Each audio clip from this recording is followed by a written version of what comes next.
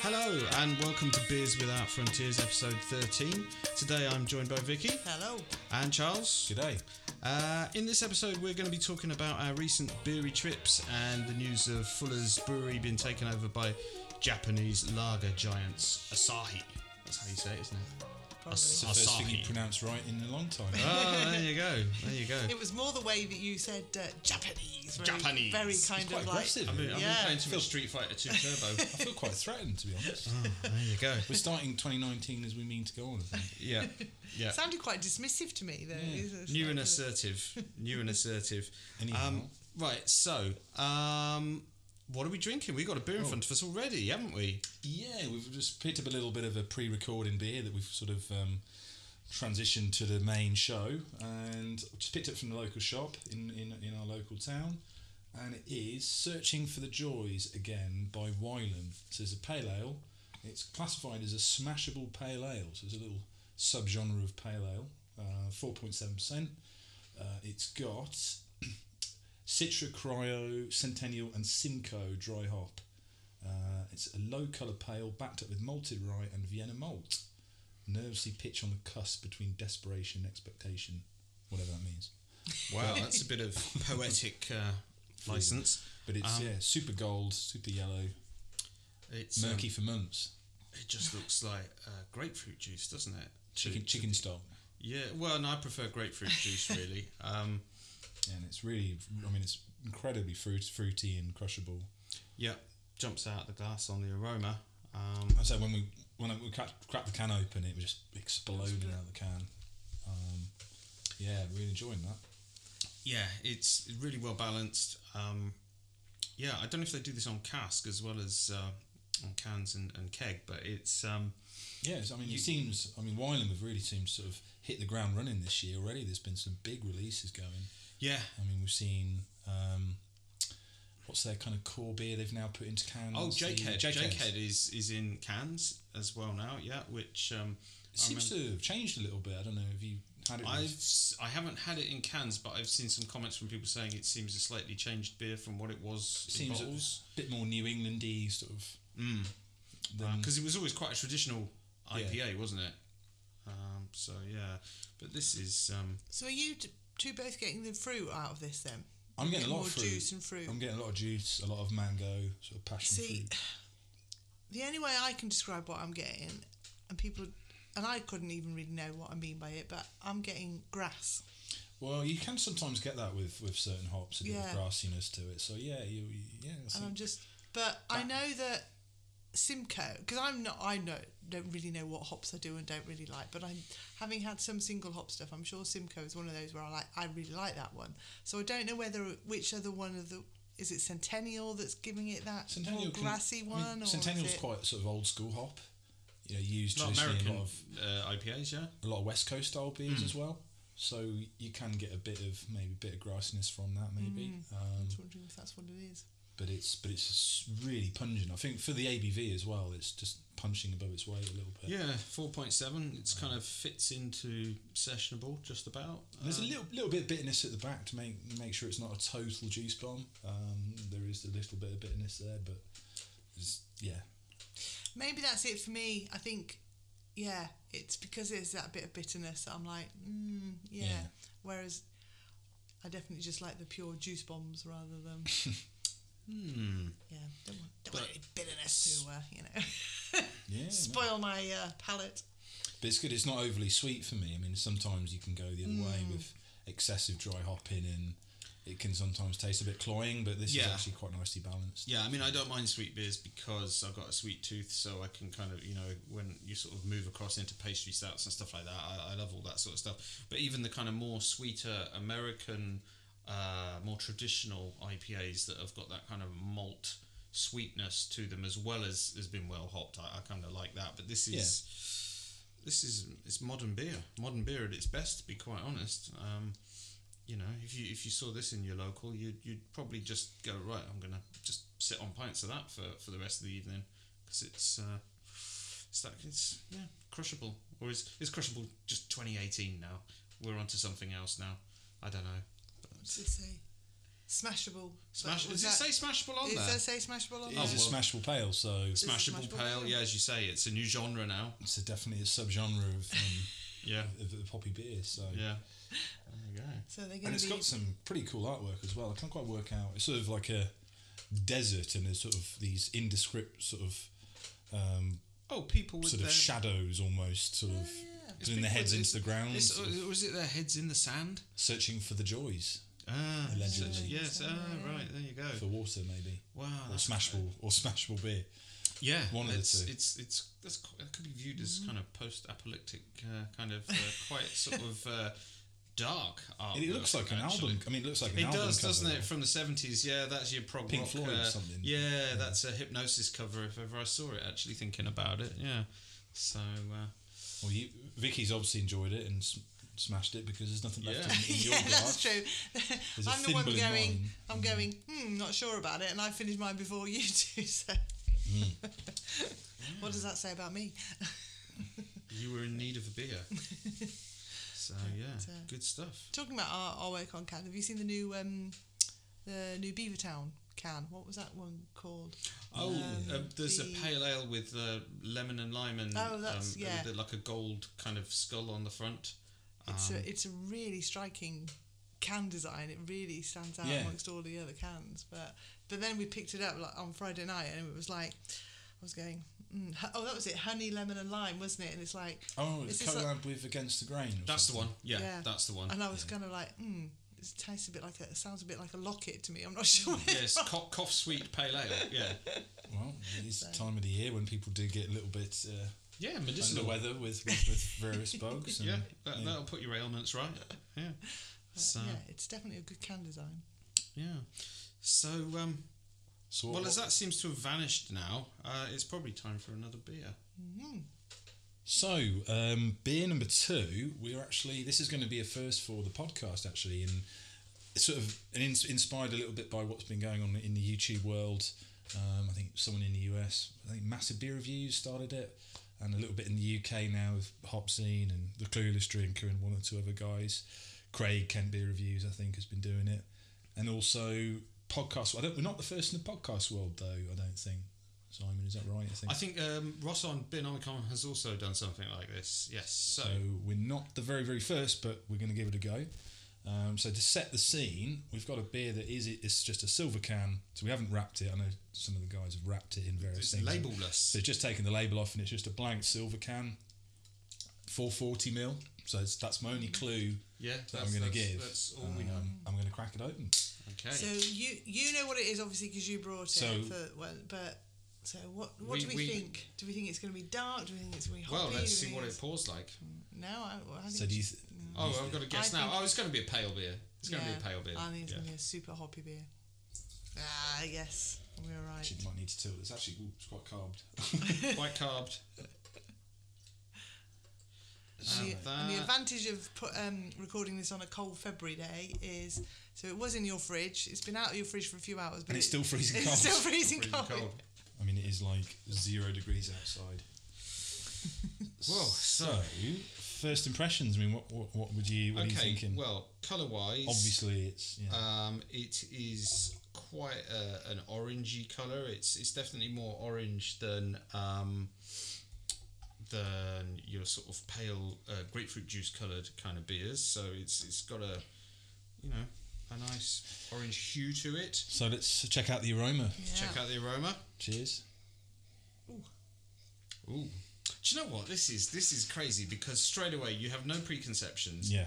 And It's this not is- as easy as you think. No, this is the beauty of this, though. I actually like something like this to be like, well, look, it's just beer. Do you like it? Do you not like it? You've got no idea what it is.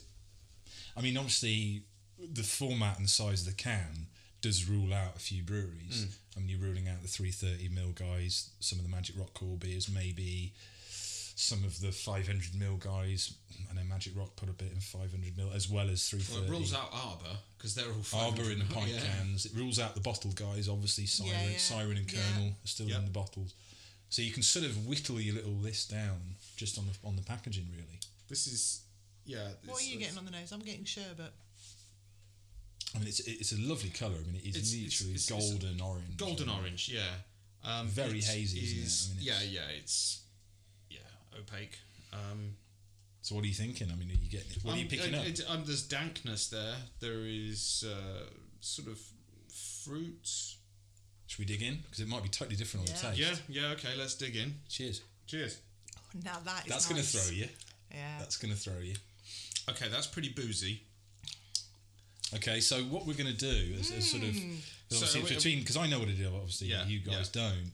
So I want both of you to guess the ABV. Yep. Okay. Good call. Approximation of the ABV, the style.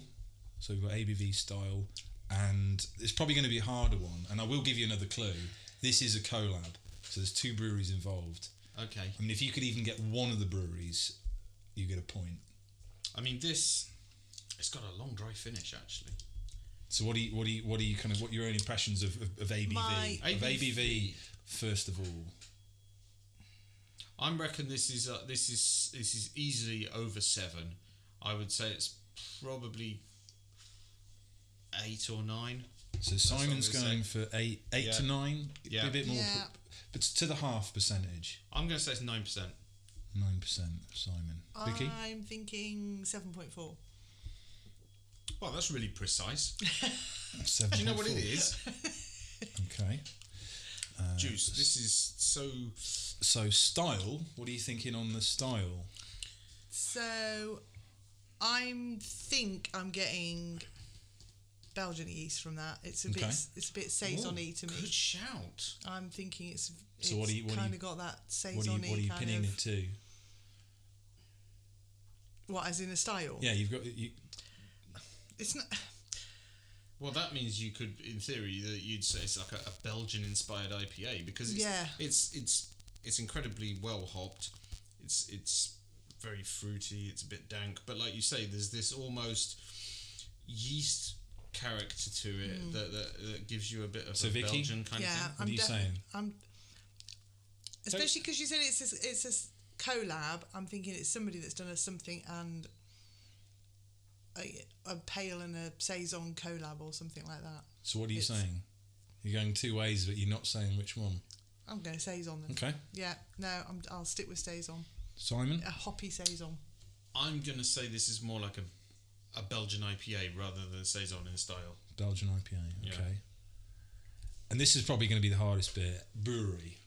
Or what if you can get one of the 2 breweries? This is when your mind goes blank, because I can't even. All I can think of is Verdant or Cloudwater. Yeah, you can't even name a brewery. Which either of those are doing 440 cans, or is it? I'm just trying to think who's done collabs and stuff recently. I mean, do you think then, or is it Northern Monk or somebody like that? I'm gonna, because they've done so many collabs, I'm going to hedge my bets and say, is it possibly a Northern Monk thing? Probably miles off with that. Okay, so you're going Northern Monk. Yep. Vicky? Obviously, you can go for two answers because it is a collab. Oh, yeah, see, I've got to think of... That's the only clue I've given you, is it's a collab. Are we going off down the wrong path with saying it's Belgian-y? Well, you say we. You've gone different to Vicky, so there's no right or wrong. No, so but far. in terms of, I think it's a good shout on a Belgian yeast aspect of it, which then leads you down to the path. Do you think, well, is this a collab with somebody like De La Seine, who I can't remember if they've been over here lately or not? Because there's a lot of the trad Belgian brewers, if you're going that route, would not really be doing collab. So... I'll tell you now, this is not Oakham, okay? And it's not Old Norton. And it's not Fuller's. And it's not Fuller's, no. Sorry, did I just mention that? Sell out. So, Vicky said Northern Monk. No, Simon said I said Northern Monk, just because I know they do a stack of collabs. Okay. Vicky? And it is, I appreciate it's difficult, because obviously there's so many breweries out there, so it's more of a guess, really. I think you've got to kind of just... Twisted Barrel. Okay. And very finally, I'll give you one last little thing. Adjuncts, because there is adjuncts in this. Is there?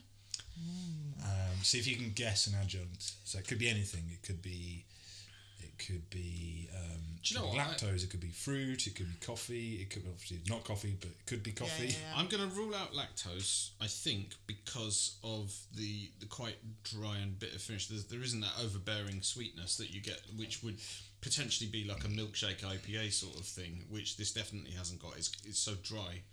All right, I'll narrow it down. Fruits. I thought there would be a fruit in here. It'd be sort of like guava or something. So you reckon guava? Yeah, I'm going to say guava because it's so pompous. Yeah. Vicky?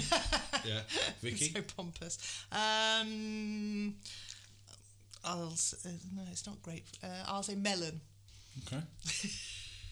Right, so let's just read. Okay, Shows let's how praise rubbish see our what we've got palates here. are. Yeah. So we've got Simon says it's going to be a 9% Belgian IPA brewed by Northern Monk with guava. It sounds completely mad. Vicky's said 7.4% Saison by Twisted Barrel with melon. Yeah. What Actually, it actually is. Well, it actually And is. the winner is Vicky. Whoa, what? So the ABV is amazingly 7.5. Whoa! So Vicky's 0.1 away. Wow, that The is super style, good. Yeah. obviously Simon went 9%, so he's well off. Yeah. Style is a Saison stroke farmhouse. Well, stuff my old boots. So Vicky is clearly winning at the moment. Brewery, which I knew you probably wouldn't get, it is actually Wylam and Black Lodge. For the microbrewery in Liv. It was a collab for the Northern Monk Powerhouse series. So you were sort of close with Northern Monk, but obviously it was their Yeah. project, but not the brew. Yep. And then finally, the adjuncts were actually peach, apricot, and mango. So this was called Brew Series 003. And it was a mixed fermentation farmhouse beer saison with apricot, peach, and mango, which came out last year. So Vicky, I've got is the to winner. tip my hat. That is a very, very, very good effort. That. That's very, very good effort. I tell you what, Considering this I think I have a rubbish palate as well. So I think as a first go of a new feature, I think you've done really well. I think so too. I tell you what, this is a tricky beer though, because basically the characteristics that you would normally get from a well-hopped IPA of all of those adjunct fruits are actually from the adjunct fruits. You know what I mean? It's a true hybrid beer, this, of a saison colliding with fruits that are normally, those flavours normally coming from the hops of like a New England IPA or something like that. So I think I good did well. shout. I think I did well with my selection as well. I think that was good. You were expecting something. Well, You it's weren't a expecting that. No, it's a multi-dimensional kind of beer, isn't it? Really, and so yeah. Well, good Well on done. you, Yeah. Vicky, for picking that one out. That's Is that because I've drunk more saisons than you lot, though? I think, and also I could tell you liked it straight away. Yeah. Which sort of, I knew you were going to get close to it because you liked it. And Yeah. That's a style that you like. So a good shout on picking out the Belgian yeast on that. That's it's like all of these things. Once you know it, it's easy. Then you go, oh yeah, of course that's that. But I mean, to be fair, you both weren't massively off the mark. I mean, No. even Simon wasn't hugely off the mark. No. I mean, It's that classic thing though with the like people have said before now about that whole mapping thing. It's like now you've said what fruits are in there. I'm like, oh, of course it's peach. It's like, but when you're initially asked what it is, it's like you're trying to dig for can't something think- that yeah. you don't know yeah, what it is. it's not an immediate kind of. And to be honest, like now, like trying it and trying to search for those fruits, it's not so easy. I mean, there is a bit of mango, I guess, and there's maybe peach, but it's sort of hidden under the yeast, really. yeah. The yeast is pretty dominant in this. So yeah. it's quite clovey and Yeah. kind of bubblegummy sort of. Well, that was it, and that was what I was definitely getting from it. And the first sip, when I was like, yeah, there's definitely some Belgian yeast in there, I was like, but it's not that saisony. And then the more I was drinking, I was going, no, I'm definitely getting that kind of, like you said, the banana-y, clovey kind of thing. And the more I've drunk of that, I'm definitely Do you think getting the Belgian that. yeast is what's giving it such a dry finish as well? Then, because it really is. You know, it's a real lingering finish to it as well. It's damn good beer actually. So this is part of the Northern Powerhouse box so set, this wasn't it? was the Northern Monk box set, which was all the northern breweries. It was sort of the northern answer to the Rainbow Project a little bit. Right, yeah. So I think the Rainbow Project is still going to be ongoing. I think this year, is that right? Yeah, somebody else has took it over, haven't they? Who's done that now? Is it? I can't remember. But it's Siren kind of were the main founders of that, and they've kind of like given the project up. Oh, it's Left-Handed Giant, isn't it? That's it. Yeah. But then also we've got another new one thrown into the mix, a Welsh one. The Tiny Red Bull have got one coming out in a couple of weeks' time. Yes, this is a big thing now. Box sets, box sets doesn't refer to you like watching all of Friends in one sitting.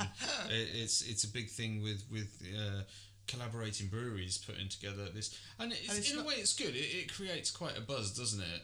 Because everybody's like, well, who's involved? What's in it? What styles are they? It creates a bit of a buzz. And it's not the classic a box set like that you get in the supermarkets where it's, here's a box of classic ales. Classic ales. You like beer, don't you? Here you go. Classic ales, all part of the Marstons family. You love it. Yep. Yeah, we've got 2 boxes in the garage that I had. You like beer, don't you, Vicky? Here have these. So we'll be cracking those open later, Charles. You'll love those, won't you? Yay, all the hobgoblin. Yeah. Suddenly Ubers. he's checking his watch. Yeah. What time have I got to go? Bring the time My Uber's due in half an hour, so I might be able to avoid that. Good But stuff. the Tiny Rebel one, I think, is coming out a couple of weeks' time. 2 weeks' time, I think. Right. And it's going to be with quite a few good breweries, actually. You've got Yeasty Boys, Daya, Magic Rock, Siren, Big Drop, which is the non-alcohol, low-alcohol brewery. Yep. 4 Pure and Neon Raptor. Nice. And it's going to be very kind of a hop forward box. So you've got kind of Tiny Rebel Yeasty Boys is a Belgian strong ale. That's the only one actually. Tiny Rebel Day New England IPA. Tiny Rebel Magic Rock Citrus Session IPA. Siren Craft one is actually a chocolate barley wine. Ooh. Big Drop is a stout, and then 4 Pure is a hoppy pilsner, and Neon Raptor is a tropical IPA. So Very it's a very intrigued by the Big Drop, obviously being a completely alcohol, no or low alcohol brewery, to then be doing a collab as part of a Tiny Rebel box set. I think the interesting one on this one is it's the collab beer is called an Imperial Mocha Vanilla Shot Stout. So Imperial would dictate that it would be strength. 8 or 9% ABV or more. But that's actually, Big Drop, who are alcohol-free. but it's obviously a 0.5% beer, but it's going to have the flavourings and adjuncts of a bigger beer. So it'd be interesting to see. I think that there'd be one high turns out, expectations of that, because if you sample that and it's thin, then straight away it's not Imperial, is it? Because Imperial to me suggests the actual alcohol strength, but also the mouthfeel and the body of a beer of that strength is thick, and so they're going to have done some work to have got it close to that. If you can get a beer that tastes that full bodied and is 0.5%, then that's a bit of a miracle, really. I was going to say it's a bit of a game changer. Is it in the beer industry as well then? Because it's that whole thing of actually you don't need to always have the 10-12% of beers, and no, you can have a Suddenly- 0.5% impy stout as an in-betweener yeah. when you're on a session. Yeah, so the release is weekend after next, so it's the weekend of the 15th, I think that is. Yeah. And I know, like, locally, if you want to go and try these beers, Tilt in Birmingham City Centre will be having them on tap, I believe. Oh, on tap, And right. also box sets available, and also Cotteridge Wines. Yeah. Obviously in Sturchley, Cotteridge area, Kings Norton will be having the box sets and on tap as well. Right. So seek them out. Seek them out, indeed. It's an interesting project, that. Yeah, definitely. Yeah, some So it's a interesting. birthday, 7th birthday collab pack. That's what it is. There you go. Tiny Rebels, 7th You nearly said birthday. Twisted Barrel. I know, exactly. Twisted I've got them Rebel. on there. Twisted Rebel. Twisted yeah. Rebel. Hey, there's a new collab. Yeah, exactly. But it was interesting as well when you were just going through all those breweries, when you were asking us who had brewed this beer, and it was like, my mind had just gone blank of what breweries were, and as soon as you were saying all those names, I was like, oh yeah, why didn't I think of them? Why didn't I think of them? And Yeah. it's The brewery one's harder to nail, really, Yeah. because they're not, Wylam are always going to be associated with the hoppier style of beer. yeah, And the other brewery, which was, I think, Box Social, was it? I think it was. Yeah. Is They're it? up in the northeast, aren't they? Yeah, so Box. So Box. Sorry, Black Lodge. It's not Box Social. Black Lodge Brewery. Sorry, microbrewery in Liverpool. yeah.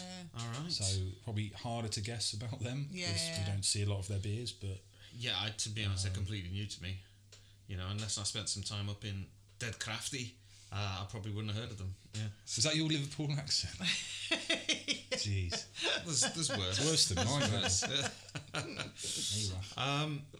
Okay, so moving on. We've had some hoppy excursions, even though it's been January and all the Trianuary and Dry January and everybody not having any money and it's the longest month in the year, blah, blah, blah. We've been to a couple of places, haven't we? Yeah. Well, probably you guys over me, really. I mean, I had a couple of weeks off, just kind of actually trying a few no alcohol or low alcohol beers actually from our local shop. Yeah, and so what were your thoughts on those? Well, the big drop, I think, is that what we get. Yeah. So we've sort of tried the lager and the pale. It's really, really nice. I must admit, really enjoyed those. Really refreshing. Some hop character in the pale, obviously. And the one that I really did enjoy, actually, was from a supermarket, beginning with T. Okay, those guys, yeah. Those guys. And it was actually Adnams Ghost Ship, alcohol-free. All Which right. I've not tried yet, yeah. Which was, I thought, really, really, really nice. And if you haven't had a beer for a few weeks, just to sample something that tastes of hops, and that one did have a really nice citra hop character to it, was nice, was good, yeah. So, Oh, that's good. Yeah, I've not tried that one yet. I think, Vicky, you had the Big Drop Stout, didn't you? Yeah, well, I had both. I had stout and lager. I had stout Christmas Day Yeah. and lager on Boxing Day because Yeah, because you were driving, yeah. we went to various family members and I was driving. To me, the stout was better than the lager, but I think that might Well, be more lager's 'cause- super difficult. well, the isn't it? problem... But also, lager isn't my preferred go-to style, so Yeah. whereas a stout is. So But also, it depends the temperature as well, because Yeah. I've tried that Big Drop lager, you need to have really, really cold. right, yeah, Once it warms up, unfortunately, it you then just not... starts to. Yes, you tend to sort of lose a bit of the flavour. Yeah, I don't know. Better to have it cold. That's all I Yeah, would Yeah, say. yeah. Yeah, whereas the stout was okay. Yeah.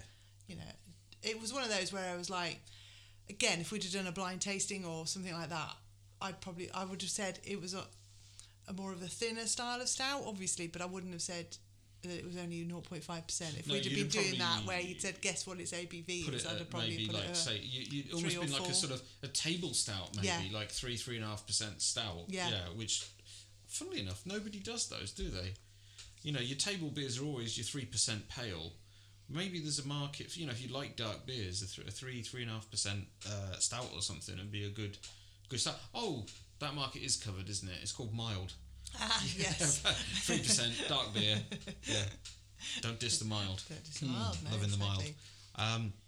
So yeah, so you were Yeah, trying so I had a to- couple of weeks, sort of half a dry January really, and then got sort of lured back to try some proper beer.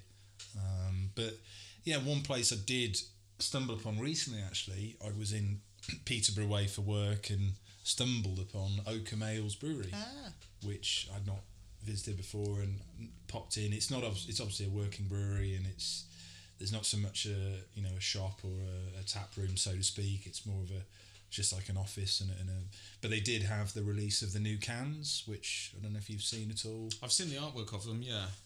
So that's a new thing for them. This is their first time in Cannes, isn't it? Yeah. Yeah, I believe it is. So yeah, kind of they've stuck to 330ml cans. Yeah. Quite distinctive sort of branding. Obviously, it's got the Oakham Ale logo, but sort of slightly bright colours. I think the can I had was a yellow session IPA can, and it was called. It was a session IPA called Best Friend. It was a straight up session IPA, quite solid, quite enjoyable. But hopefully we'll see a little bit more around the local areas in can. But yeah, so that's what they've done is they haven't necessarily done canned versions of their existing no. cask range. Then they've almost developed new beers to go into can. Yeah, I mean it's in their sort of their kind of craft offering really. Yeah. So it's kind of a separate sort of brand almost within the brand, I think. Right. Okay. But yeah, they've brought out, I think it's 3 or 4 different ones. 3 different ones. One's called Best Friend, which is one I had in the yellow can, which was a 4.2% Simcoe Cascade Session IPA. Another one is in like a black can with a spaceman on it. It's a bit different. The one I had a bear on it with a yellow kind of background, but the other one is called Thrill Seeker, which is a 4.8% again pale ale with Nelson Sauvin, Vic Secret, Enigma and Pacific Jade, so New Zealand style hoppy beer. And then another one called Inception, which has got like a mad professor on the can label.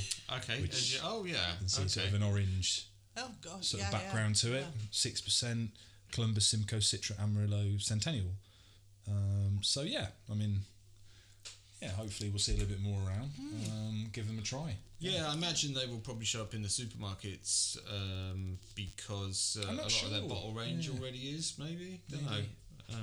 I think they're going to be targeting more the independents. Oh right, so again, we might get them in it. Just a hunch. I don't know that for sure, but maybe Oakham can send us some and we'll try. Yeah, absolutely. Yeah, no problem.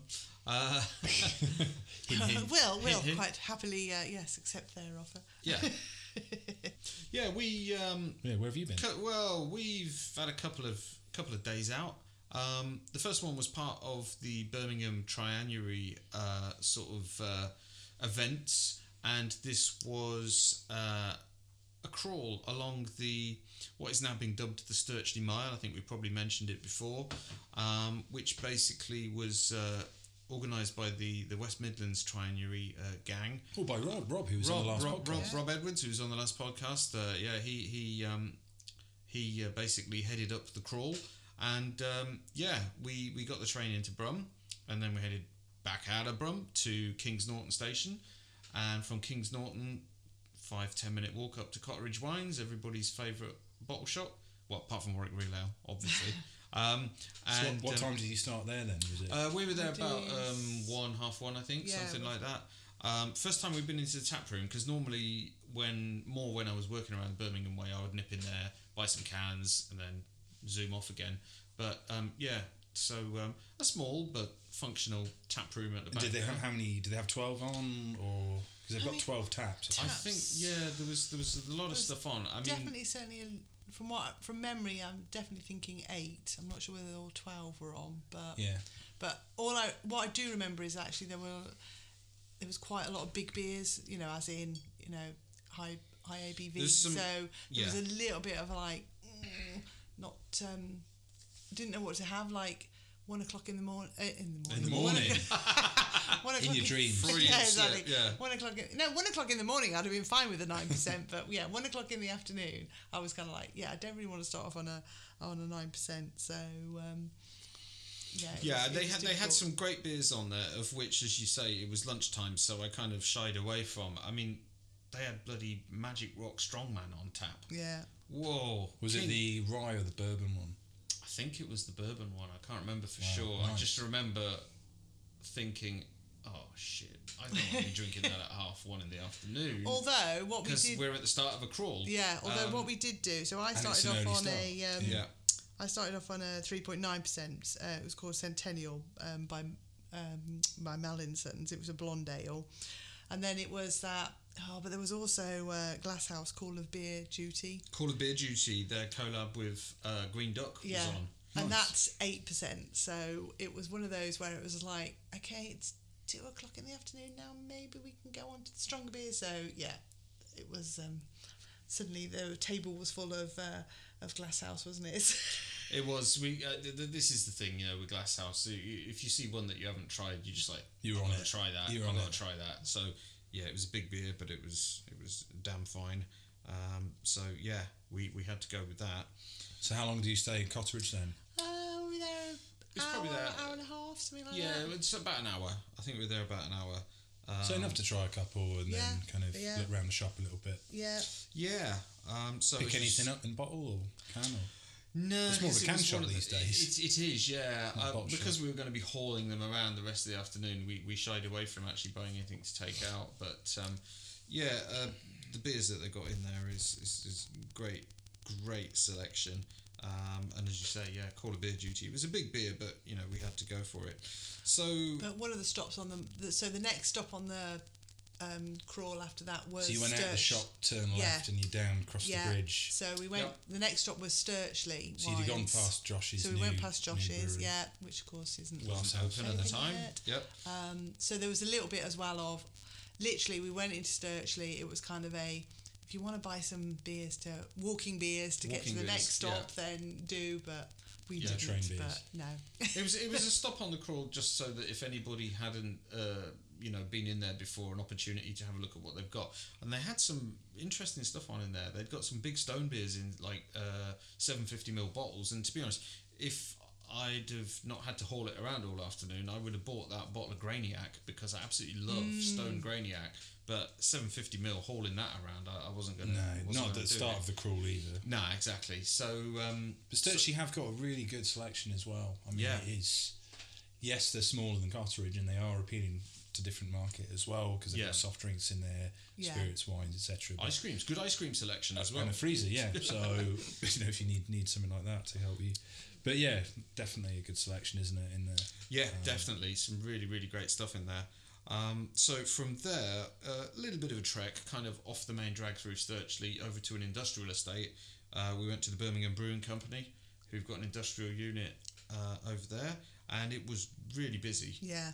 Really busy. They've got like the brewery itself, and then they'd got like a sort of almost like a tent kind of thing, almost attached to the front of it, hadn't they, where the shutter door is, to actually give it an extra bit of space and put some seating out in. It reminded me a little bit of Four Pure on the Bermondsey Mile, in so much that kind of space, because you'd got that much space, and then the brewery kit was kind of to the side, wasn't it? It was a cross between Four Pure and the Moor beer now that's in as part of the Bermondsey Beer Mile, which we went in. I think Yeah. we went there, didn't we? When we all did the crawl together last year. Did we? Yeah. Yeah. Do you not remember Moor Not beer? so much. I know you were looking at me blankly thinking, I've never been to, and I'm like, I'm sure you've been to Moor beer with us before. Which I thought one? The there one was in a- Bristol, the one in London? No, the London, Bermondsey on one. the Bermondsey one, yeah. Yeah. Must have been in there.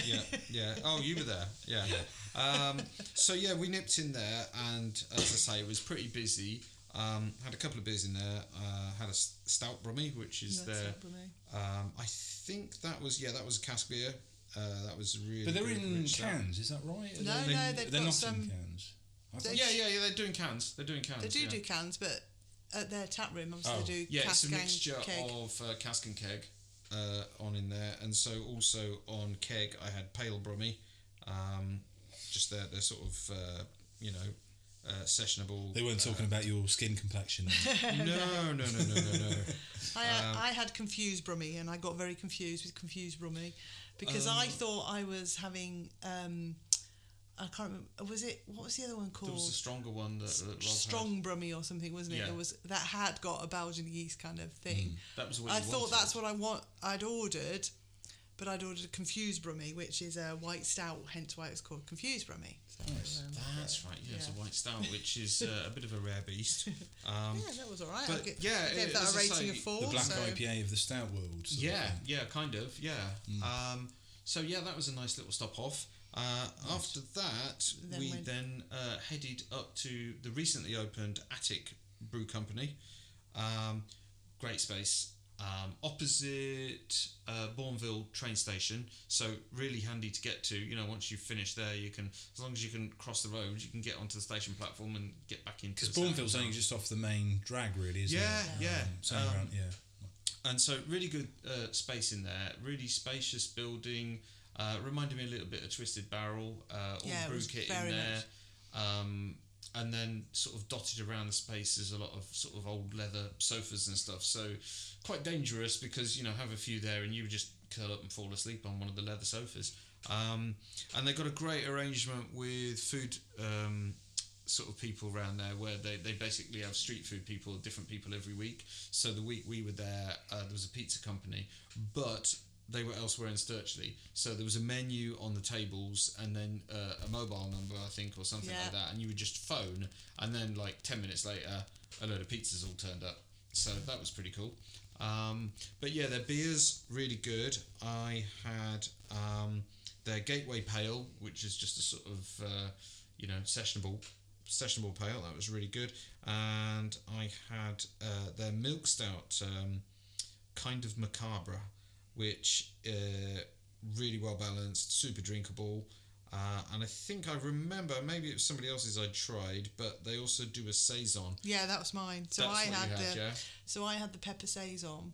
So initially, of course, you do that. I did that thing where I was like, "Ooh, pepper saison. Is that going to be really peppery and catch at the back of the throat?"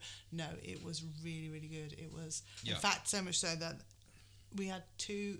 I think we had 2 beers in there, didn't we? And I just basically stuck on that. I was just like, even though it was 6.2%, I was like, no, do you know what? I'm really enjoying that. I'm not going to try another beer. So,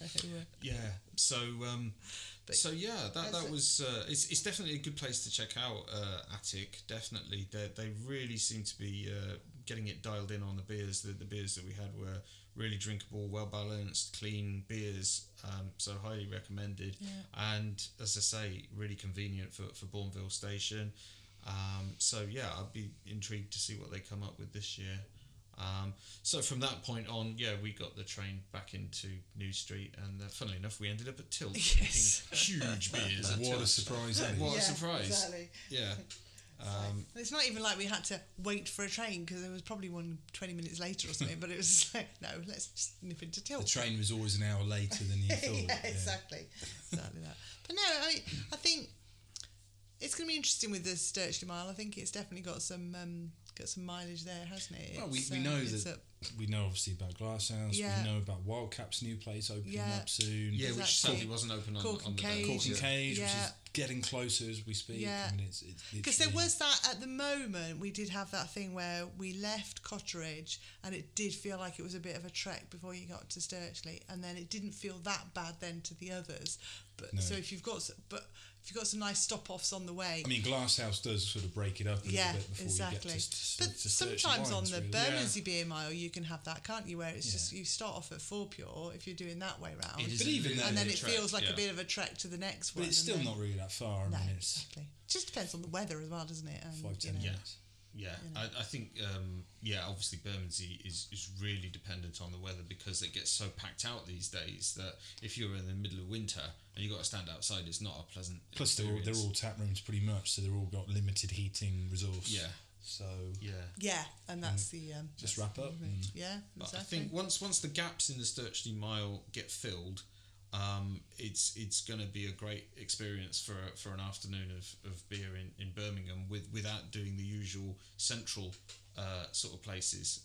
Nothing wrong with them, but it's interesting that there's a suburb that you can go to and have some great beers in a lot of different and interesting spaces.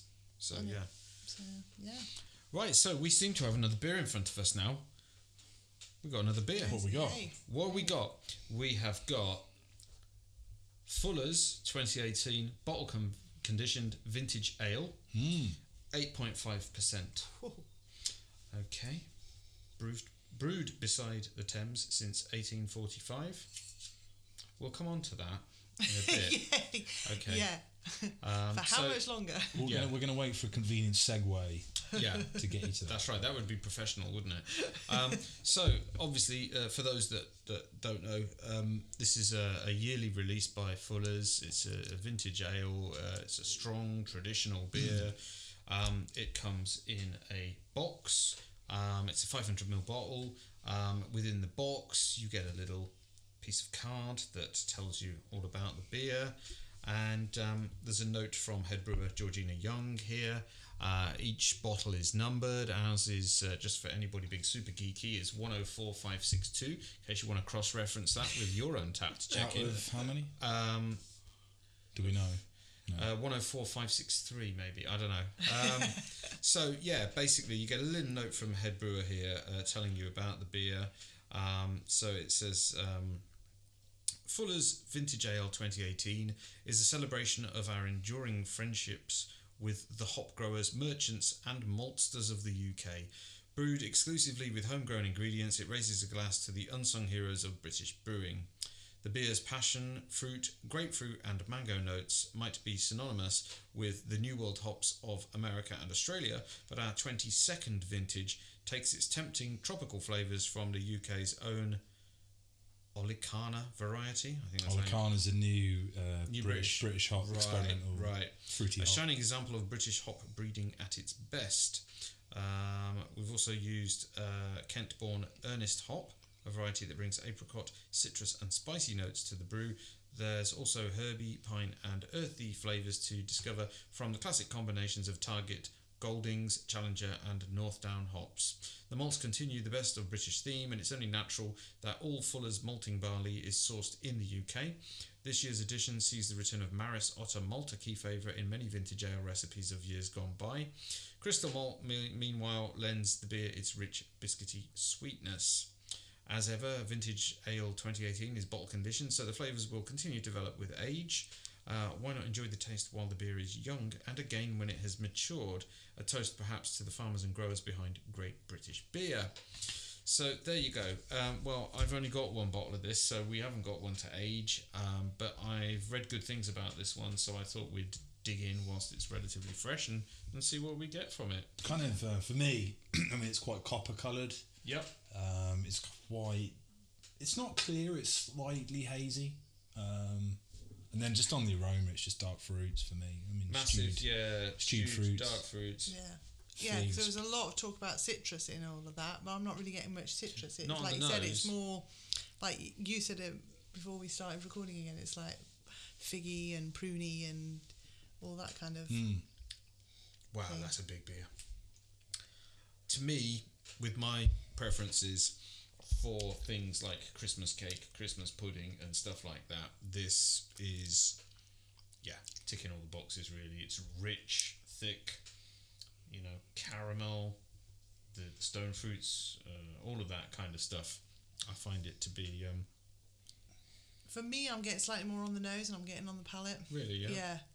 And it's quite interesting that you said thick. I'm like, to me, it was like a little bit of thinness going Bit on thin. there. 8.5% beer, bit thin. I know.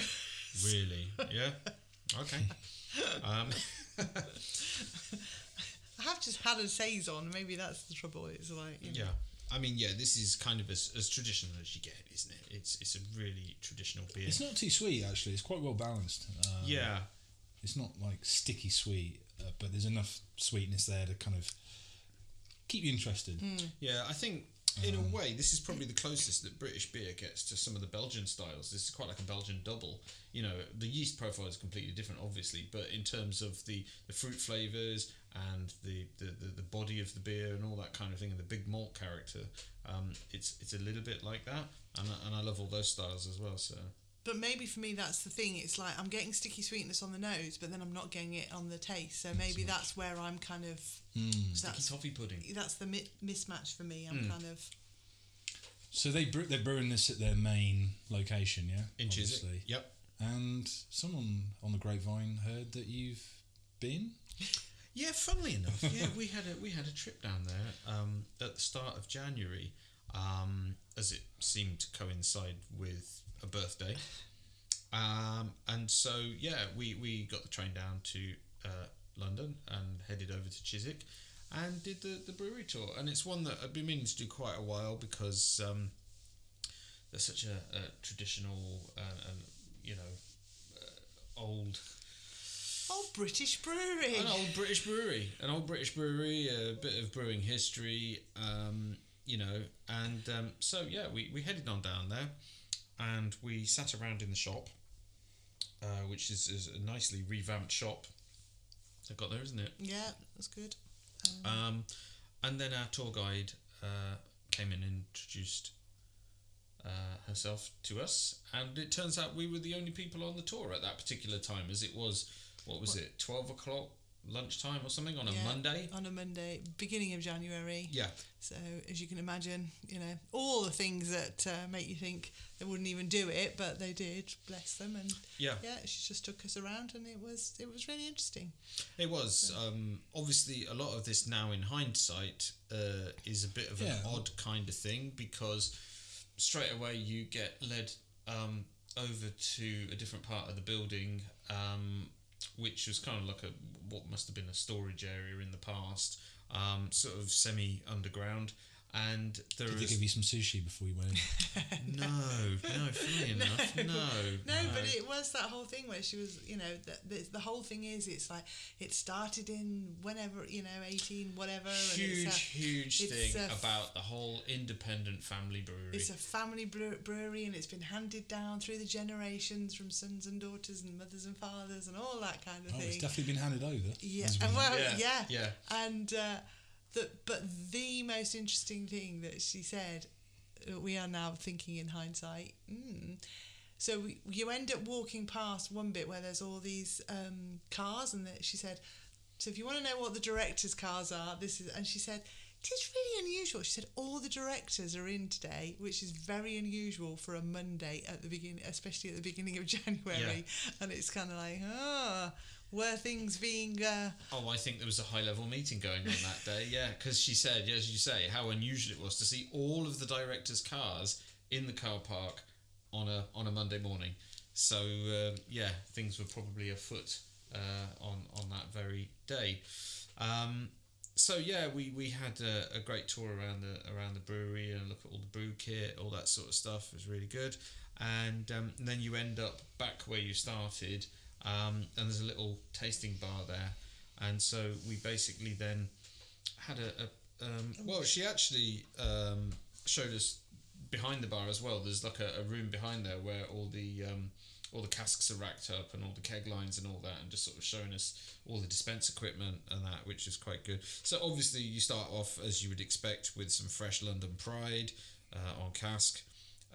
Then we went on to their Golden Ale, Oliver's Island. We had the Gales HSB of Gales, of course, who were a brewery that Fuller's took over some years ago.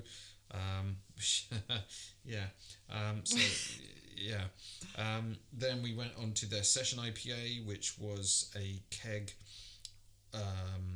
sort of well-hopped, modern sort of style of a Session IPA, which is pretty decent. Also, we had Wild River, their American Pale Ale. They had an espresso stout, which was also a keg stout that was bags of coffee. We had something that's quite rare as well. We had Golden Pride, which is their strong version of London Pride, which apparently is super rare on cask. So we had that. That's probably about 8.5%. 8.5%. And that was really tasty. And then after we'd had our tour, we nipped around the corner to the Mawson's Arms, which is a Fuller's pub, but it's actually still part of the brewery site. So on the corner of the brewery site there, it's actually just a regular pub that's still on the same land. So we went there, had some nice traditional pub food, and a quick pint in there, ESB, which was on form. I mean, they went back into the shop because there was something that was only on the keg up in the shop, and I can't remember which one that was. On cask, the Imperial Stout that you normally see again in the purple boxes that turns up once a year. They actually had that on cask, so we nipped in and we had a chat to the young guy that was behind the bar there, and sort of, we just did the brewery tour, and our guide said that we could possibly just have a taster of this, and so we spent about another hour there chatting to him about beer, drinking the cask Imperial Stout and their juicy IPA as well, that was a great way to kind of round off the day really, and then we just made our way back home in a slightly boozier state than we arrived. I mean, it was a really good tour. Typical traditional, for want of a better word, brewery tour, but it was really good. But obviously, it's that whole.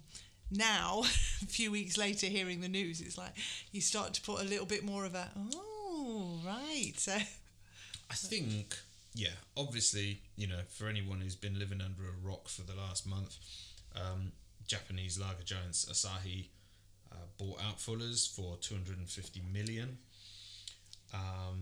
Bit of a shock. A lot of renowned beer writers, bloggers, and such like, they hadn't got a clue this was coming. In the tweets that they put out, nobody saw this coming, I'm surprised, because some of these things tend to leak out a little bit. There's rumours, no rumours whatsoever. Well, we saw the Beavertown takeover was strongly rumoured a good few years before it actually happened. Yeah. Yeah, this was just nothing, wasn't it? Slightly out of the blue. Yeah, totally.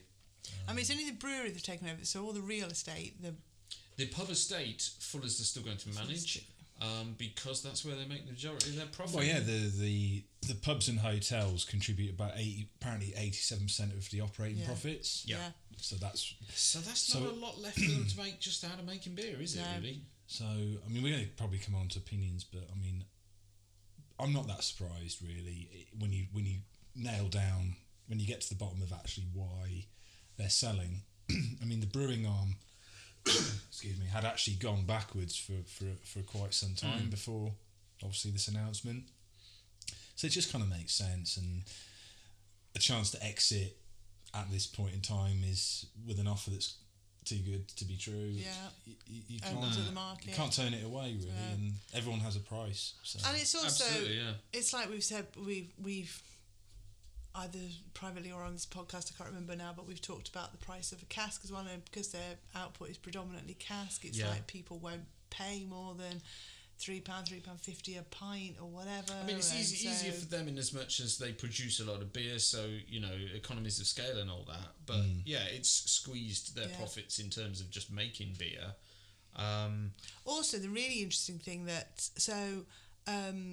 as we were walking around the brewery, they weren't brewing that day, and we said, oh, is that because you give yourself a day off, or I thought it was a cleaning day, Mondays or something like that. And she was like, no, we should be brewing, but one of the malt malt mills had a problem with it, so that had stopped them brewing. But having said that, she said with the whole going back to the whole dry January campaign and whatever, she said we used to be fine doing 5 day a week. They brew breweries. 5 days a week, yeah. In January, the last 2-3 years, they've had to go down to two days a week anyway, because they just weren't shifting the amount of casks and stuff. And I find that to be quite an interesting statistic, really, that to affect their output. You know, pretty much more than half their output in January is quite interesting. Just as you mentioned, actually, the problem technically that meant they weren't brewing that day. We saw the malt mills, the sort of machinery that basically, you know, crushes up the malt and all that, and it's really, really old kit, isn't it? But quite interestingly, they have 2 of them, and one of them is only used for their obviously gluten-free the beer. Organic, yeah, the organic one. Or gluten-free. Is that honeydew? I can't remember now. And yeah, so they've got one malt mill that is just held aside for one beer out of their entire range, because they have to keep it separate from the other one. So it's quite an interesting stat. But yeah, in some ways, you know, sad times. I think from a personal point of view, I didn't really drink a lot of Fuller's beer. Fuller's Pride is probably not one of my favourite bitters. I think that here in the Midlands, we're producing traditional bitters that are easily the rival of London Pride, and I know people are probably shouting at their particular device that they're listening to this podcast on now, but Holden's bitter, better than London Pride, in my opinion. Batham's, prefer that to London Pride. But there's more to Fuller's than just that. Obviously, they did the Fuller's and Friends box set that came out last year, and it's rebrewed again second time round as well, wasn't it?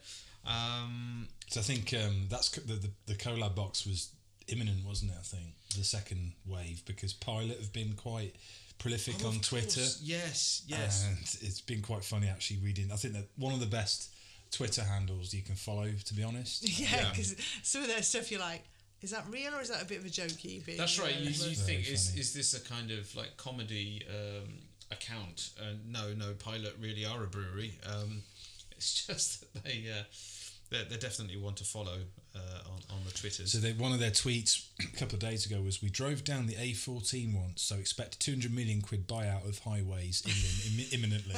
Yeah, because they were pretty much the last collab, weren't they? With them, and they got a train. They got a train down, didn't they? Yeah. To sort of go and brew with them.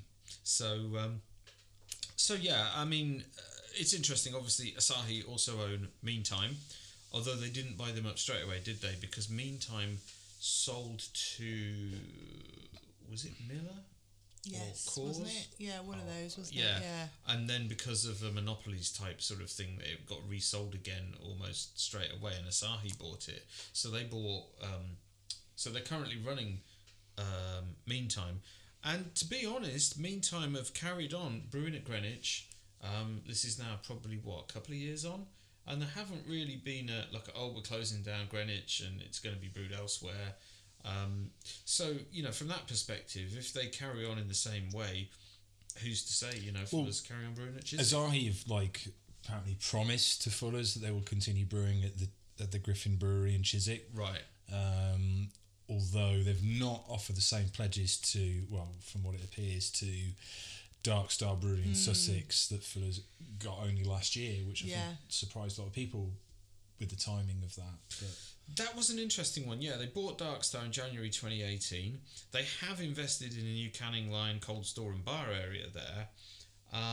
But Dark Star must be possibly wondering, well, hang on a minute, What does this mean for us? What does it mean for them? Yeah. I mean, a lot of people down south, obviously Dark Star in Sussex, were probably pissed off at Fuller's having bought their local brewery, and is Hophead going to change and stuff like that. I mean, do you think Asahi are just interested in London Pride, the brand? Yeah. And that's I think it? so. I think yeah. so. They're going to make that a global brand. I mean, it's a blockbuster brand, really, as it is. It's got to be it's an iconic brand, yeah. And you're going to now see that in cans and bottles the world over. It'll be there at the bloody airports when you're kind of turning up in Tokyo or something like that. It's going to be one of those things. They've noticed and realised the value of that particular brand, and I think that's what it's all about. It's all about London Pride. There's been the jokes on Twitter, obviously, of Tokyo Pride and all of that kind of stuff. But yeah, I think that's the thing, really. I mean, it's an amazing offer as well. I mean, if you look at it from an outsider, you can understand that they had no choice but to accept it. Yeah. When you're offering more than 23 times the cash flow generated by the brewing business. Yes. Yeah, good point. Yeah.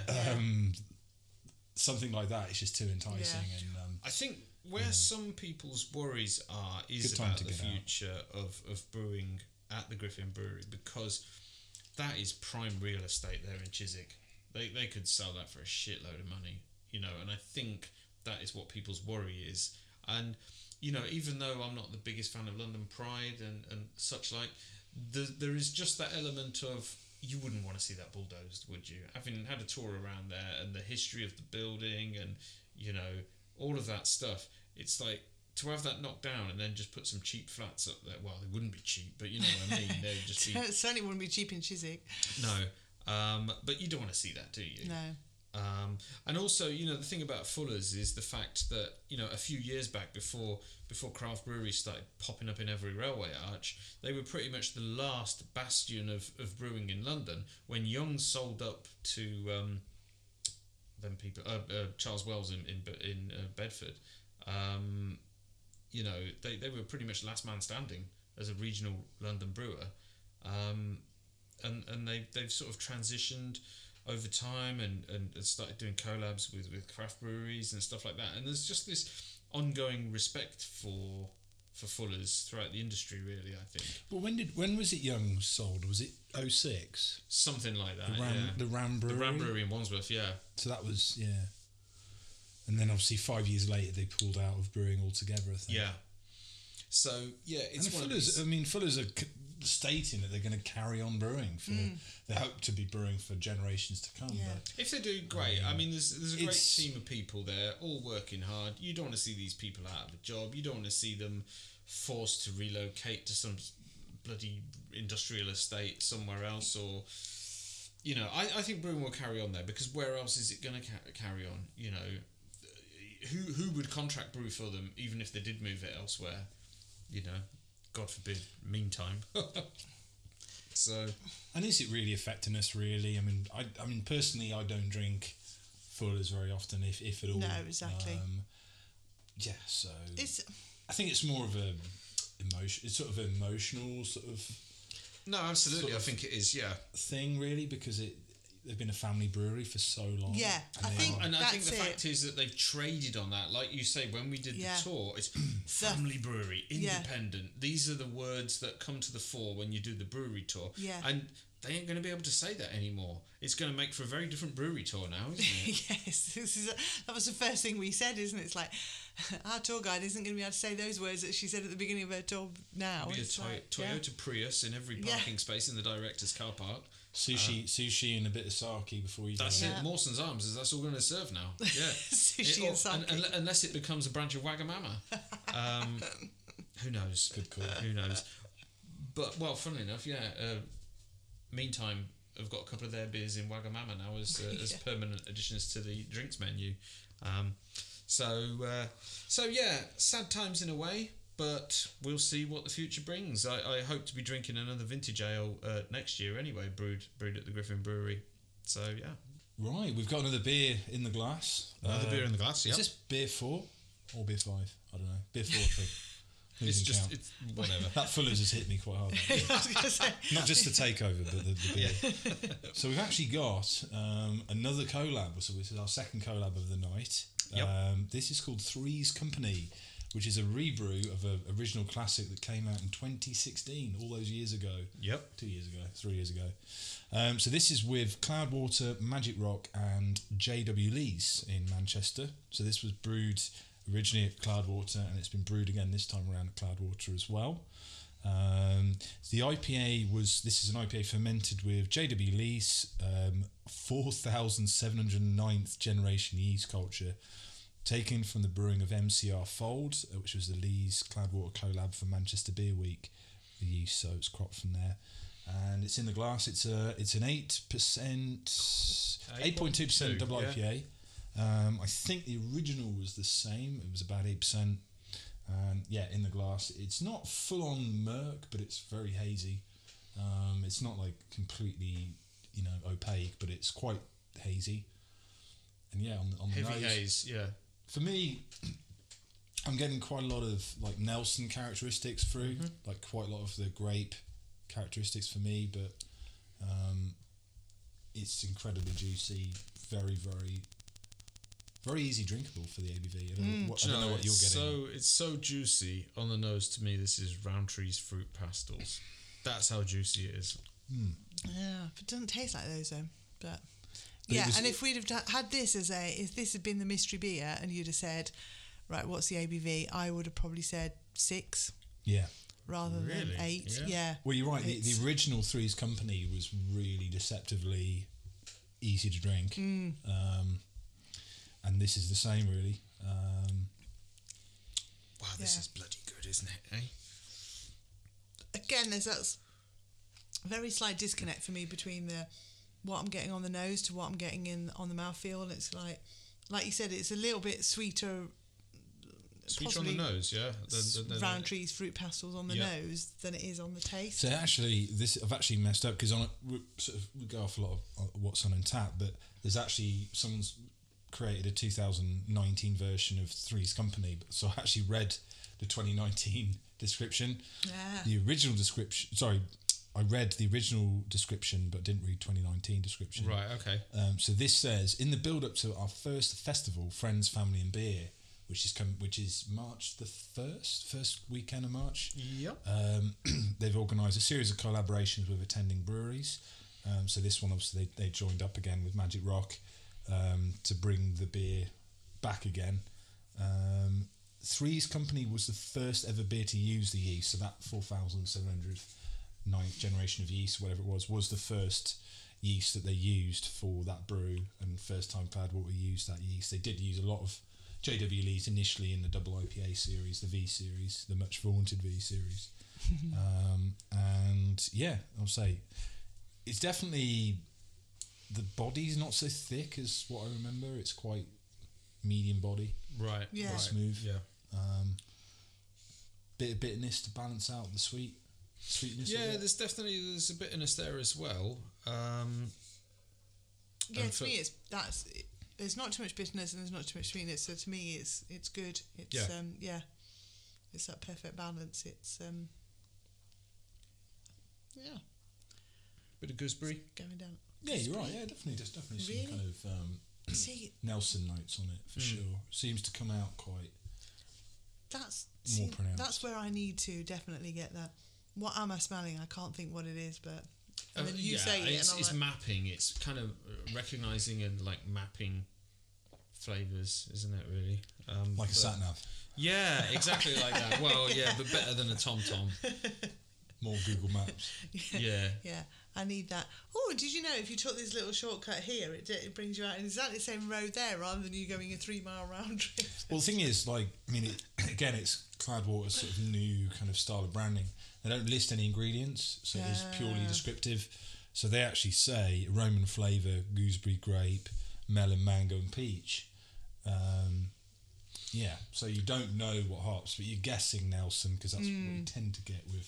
I think, interestingly though, although they haven't gone into great detail on that, on the can, it gives you a little icon telling you the dry hop intensity, which is 3 out of 5, and also the actual 17 grams per litre of dry hopping. Which isn't, it's obviously still quite high, but it's not as high as what some of the double IPAs that they've done. I mean, I think they've gone up to like 24, maybe more for the birthday one. Right, yeah. I think the birthday double IPA was definitely one of the highest they've used. Do you know, I'd sooner drink this than the birthday IPA though. This is very much easier going. I think the birthday one was, you could sort of, you could have a half and it would be enough because it was so hop saturated. Yeah. It was almost overly. Well, this was always. I know you said the much vaunted V series and whatever, but that was always my problem initially with Cloudwater. Was they were too hoppy, and they were too bitter.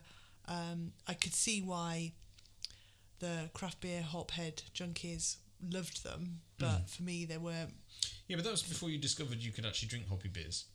Yeah, but You have had your road to Damascus moment regarding hops, haven't you? Now I have, but if they're still too bitter, if I get that initial straight at the back of the throat, then I'm just going to dismiss them. Where they do seem to be so going West more. Coast in the bin then. Yeah, absolutely.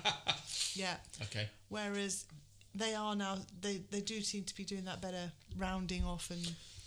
It's drinkability. At the end of the day, it's key. I know it's an old-fashioned thing, is drinkability, but you don't want something that's difficult to drink. No. That you're going, yeah, I can really appreciate what they've done here, but I don't want more than a third. And this you could drink by the pint. I mean, it's very drinkable. it is super drinkable. You probably wouldn't want more than 1 pint, just for the sake of you wouldn't be able to get back to the bar and order another pint. But certainly not by the second one. And a third one. It's not a real sessionable one, but it's it's certainly, you can definitely do a half or a pint or a, It's good to see. I mean, I know at the same time this came out, Big Dipper made a return as well. That was obviously between Cloudwater and Magic Rock, and this one was brewed at Magic Rock. So Big Dipper sort of came out the same time in 2016, and it's come out at the same time again. And it was sort of, for me, probably hard to sort of pinpoint where it was compared to 2016, because obviously we've tried so many beers in between and our palates have changed and whatnot, and hard to know whether I like the original or the one now, really. I suppose, again, I can't... For the one in 2016, if this beer was, for me, the beer of that year, 2016, but could I say that again for this? I mean, it's too early in the year to sort of way too early. Way too early. Yeah. Of the year, but it'd be interesting to see how it stands up in the rest of the year, really. I think that's interesting, like you say, but our palates have changed, and this, I suppose, this is the beauty of, like, when you've got all this choice of lots and lots and lots of different beer styles and different breweries and all of that, then something that you liked 2-3 years ago, actually then when you try it again, it's like, oh yeah, not quite as it's as a I real thought, interesting thing, isn't it, really? Because there's so many things that it's where you are, who you're with, the beer you drink, the summer or winter. There's just so many variables as to your memories of a certain beer being great or not. I mean, obviously, if you rate it on something like Untapped at the time, you might give it, 5 or a 4.5 or something like that, and then you come back to it, and then you think it's different. I mean, it's not the first rebrew already this year. We've already seen Putty by Verdant come out again, which was originally brewed in 2017 for Hop City, and it's come out again. And again, people were going crazy for it. I put my hands up. I was one of the few that went on the website at midday and clicked refresh, and got myself a few cans. But it was great in its own right. Was it as good as it was in 2017 or even last year? Who knows? Because you can only.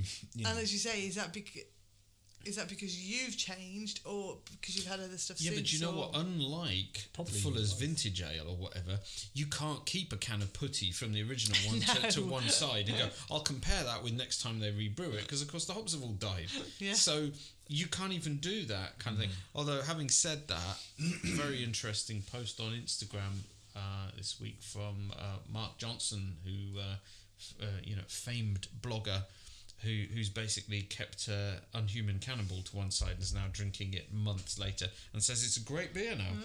So maybe you can age these things. Well, don't expect it to be the same though. No, but it's basically turning Unhuman Cannibal into a barley wine, probably. Yeah. No comment on that. Yeah. I'm going to do that. I'm going to do it. I'm really intrigued by that. Yeah. No. Anyway, moving forward. So yeah, we're definitely thinking that the Threes Company is definitely a great beer. Looking forward, obviously, to trends in 2019. Obviously, we haven't got a crystal ball, but what is going to come back? What do we think? What sort of things are we expecting to see this year that are going to happen? So do you think it's going to be more of a comeback than an innovation then? It's very difficult to think what can be innovative really now. I mean, having said that, obviously last year gave us the Brut IPA, which kind of was a bit like a sort of shooting star, wasn't it really? It was here 1 minute, people went crazy about it, we did a podcast about it, and then it was pretty much gone again now. There's certain... I guess it's easier to say what things you think might come back because they've already happened. And part of this is also your own personal preferences. People say every year, this is the year Black IPA is going to make a comeback. Yes, I hope so, because I bloody love Black IPAs, and I would definitely love to see them come back. Whether they do or not, I don't know. Brewdog have rebrewed Libertine, which was one of my favourite Black IPAs, so who knows? Who knows? So I had a great one from Left Handed Giant the other day. Yeah. Yes, you fooled me on that one, because we split a can on that one and you didn't really tell me what it was. Right. And I was like, so again, I did a bit of a blind tasting. Right. I was like, oh yeah, this is all right. Whereas again, 18 months, 2 years ago, I would have been like, oh no, it's too hoppy, I can't have this. So you hated Black IPAs because you called them Judas beers. Because they look like stouts and then they were all hops. Luxurious stout. Yeah. And then the hop profile just kicked you in the teeth. So maybe you're right. Maybe I have finally got used to hops. I don't know. Yeah. I've always said, I've said this, I think, last year and the year before, it's that can they nail low ABV beers, but that has still got all the flavour and all the thick mouthfeel, or the mouthfeel and the... and we obviously mentioned this earlier in the podcast about, it'll be interesting to see what that Big Drop the box set, the Impy Stout kind of, Yeah. If breweries can do that, I think that is absolutely the way. Yeah. That is absolutely the way forward. Yeah, interesting. But can it be done? Can science we shall see. Chemistry and whatever allow it to be done? Who knows? Charles? I mean, I've made a few bullet points, and that's all it is really, because I don't like pinning my kind of colours to the mast really with prediction, but is it the year of the lager? We had that last year, and we saw a little bit more lagers, so I think we will see a bit more again. Less haze or juice? No, I think we're going to see more. Juice is here to stay, isn't it? Yeah. I mean, that's not a style that's going to go away in a hurry. More West Coast? Yeah, I think we will see some more West Coast. It's more already classic, coming back, isn't it? Yeah. more classic. Already this year, we've seen some releases come through already from Verdant, from Cloudwater, from the big guys. Yeah, so I think that is something we will see a bit more of. More. I've also written down more mild ESBs and bitters. Yeah.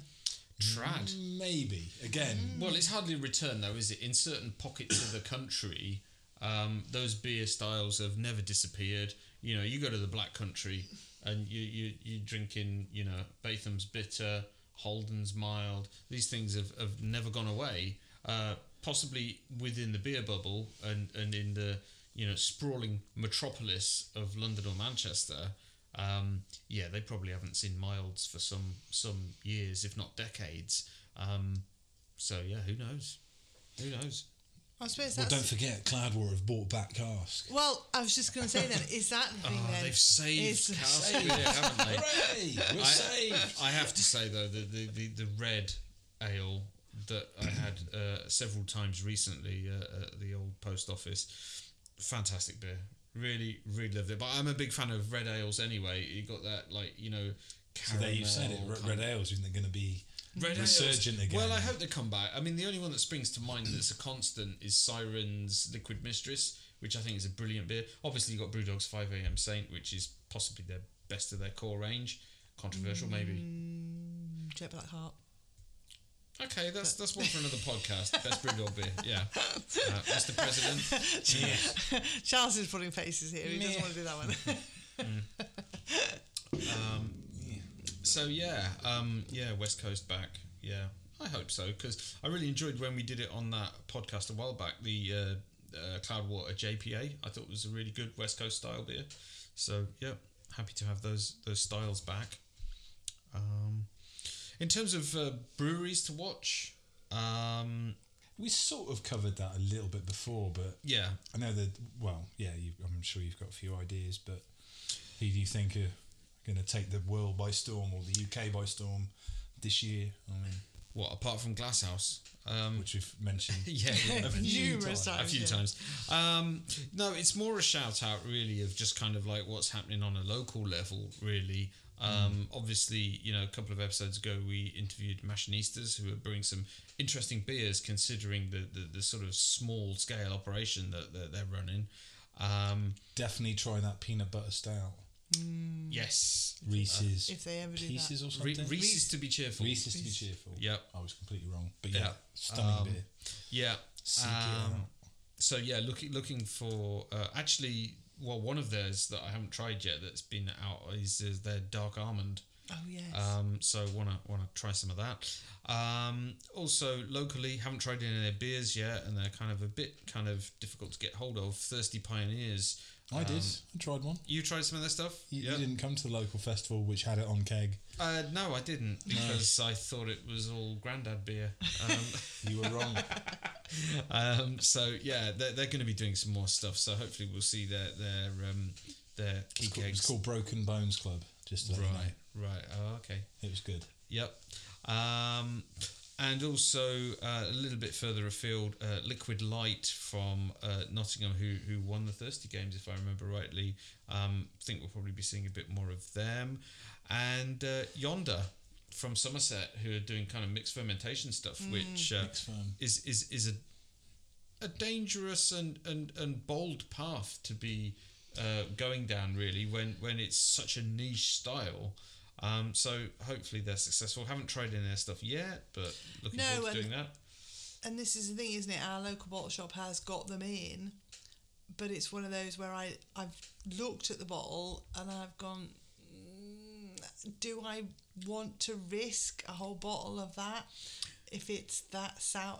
Because this is the trouble with mixed firm stuff. You never know how sour it's going to be or what character it's going to be. And I think that's the trouble of stuff that, as you say, is in bottles and it's not on tap. If it was on tap somewhere, which of course is quite a rarity with those kind of styles a little bit, is you could quite easily just get like a taster then, and then you would know in an instant of like, well, that's way out from my zone of acceptability.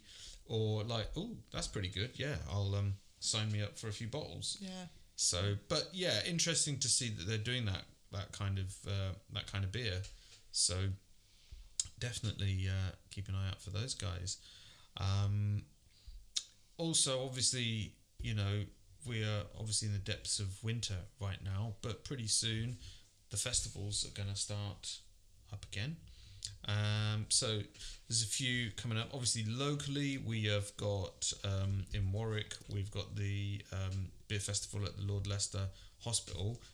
Just for anybody outside of the area, not a real hospital.